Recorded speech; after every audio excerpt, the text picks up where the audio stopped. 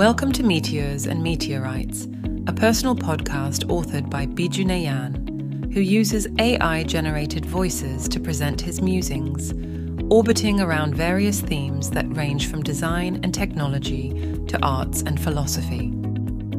In today's episode, let's take a moment to reflect on the lives of those living on the streets of Mumbai. These are thoughts stemming from over a decade ago. Perhaps, regrettably, little has changed since. These individuals remain in the margins, unseen and disregarded by many, the invisibles. I don't know why do I feel like thinking about them all the time. Maybe because I see them every day. Every time I step into the streets of Mumbai, I see them, sleeping, begging, searching for scrap which might fetch them some food at the end of the day. But seldom did I try to remember their faces, at least until now. They were just another species, Homo streetians, human beings who live on the streets. But this idea of remembering faces was not a decision, it just happened. You know, these things just happen when we start living with a routine. Wake up, go to office, sit inside the office, come back, sleep, and repeat the same every day. But now I remember some of their faces.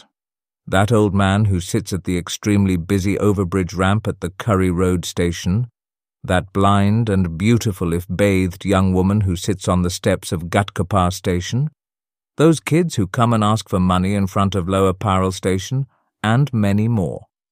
Although I can see those kids, they seem almost invisible for all the people who are standing in a queue for the share taxis.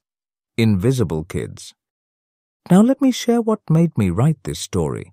I was at Ghatkopar station as usual, standing in the queue for tickets, and there was this really old woman standing next to the counter, begging to each one who left the counter. She stood there like an automated mannequin that we see inside shop windows, moving her arm repeatedly as the motor inside her rotated endlessly. She looked sad, cursing about something else while she begged mechanically. Life goes on. She stood there as if she was crying without tears. An old lady, very old. Maybe she doesn't even have any more tears to roll out. She just stood there, invisible. That was The Invisibles Part 1, Reflections on the Lives of Those Living on the Streets of Mumbai. Stay tuned for the upcoming episodes where we try to make the invisibles visible again, at least for ourselves. Until then, stay thoughtful.